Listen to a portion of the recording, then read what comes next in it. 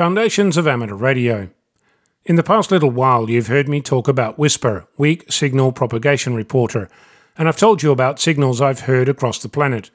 The longest distance at the time was a HF report, 18,656 kilometres from Perth to Pennsylvania.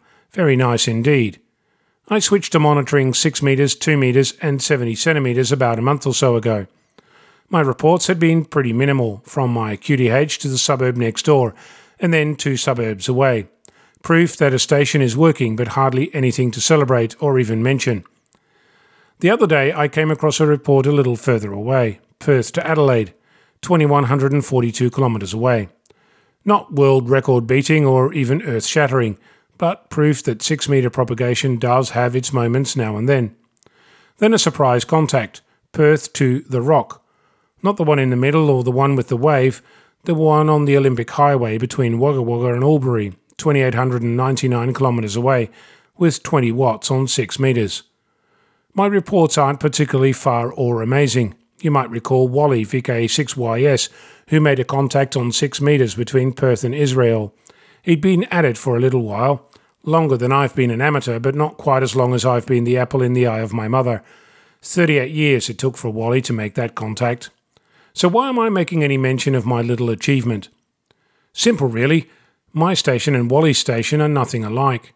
He had a large beam on 6 metres located on a property with few noise sources, and his patience paid off. My station consists of a 10 metre antenna. That is, it's not 10 metres tall, it's resonant on 10 metres, and happens to also manage 2 metres. I've not actually checked to see what 6 metres on this antenna looks like, perhaps a project for another day. But it sits there, clamped to a metal pergola at the peak of a corrugated iron roof and connected via 20 metres or so of RG58 coax. Cheap RG58 coax, connected to my radio that I use to host F-Troop most weeks.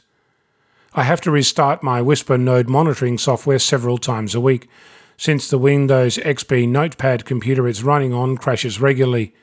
I have to remember to open the squelch when I finish F-Troop and connect the WSPR node back up, and I have to make sure that there's enough empty disk space to make sure that I can actually log stuff.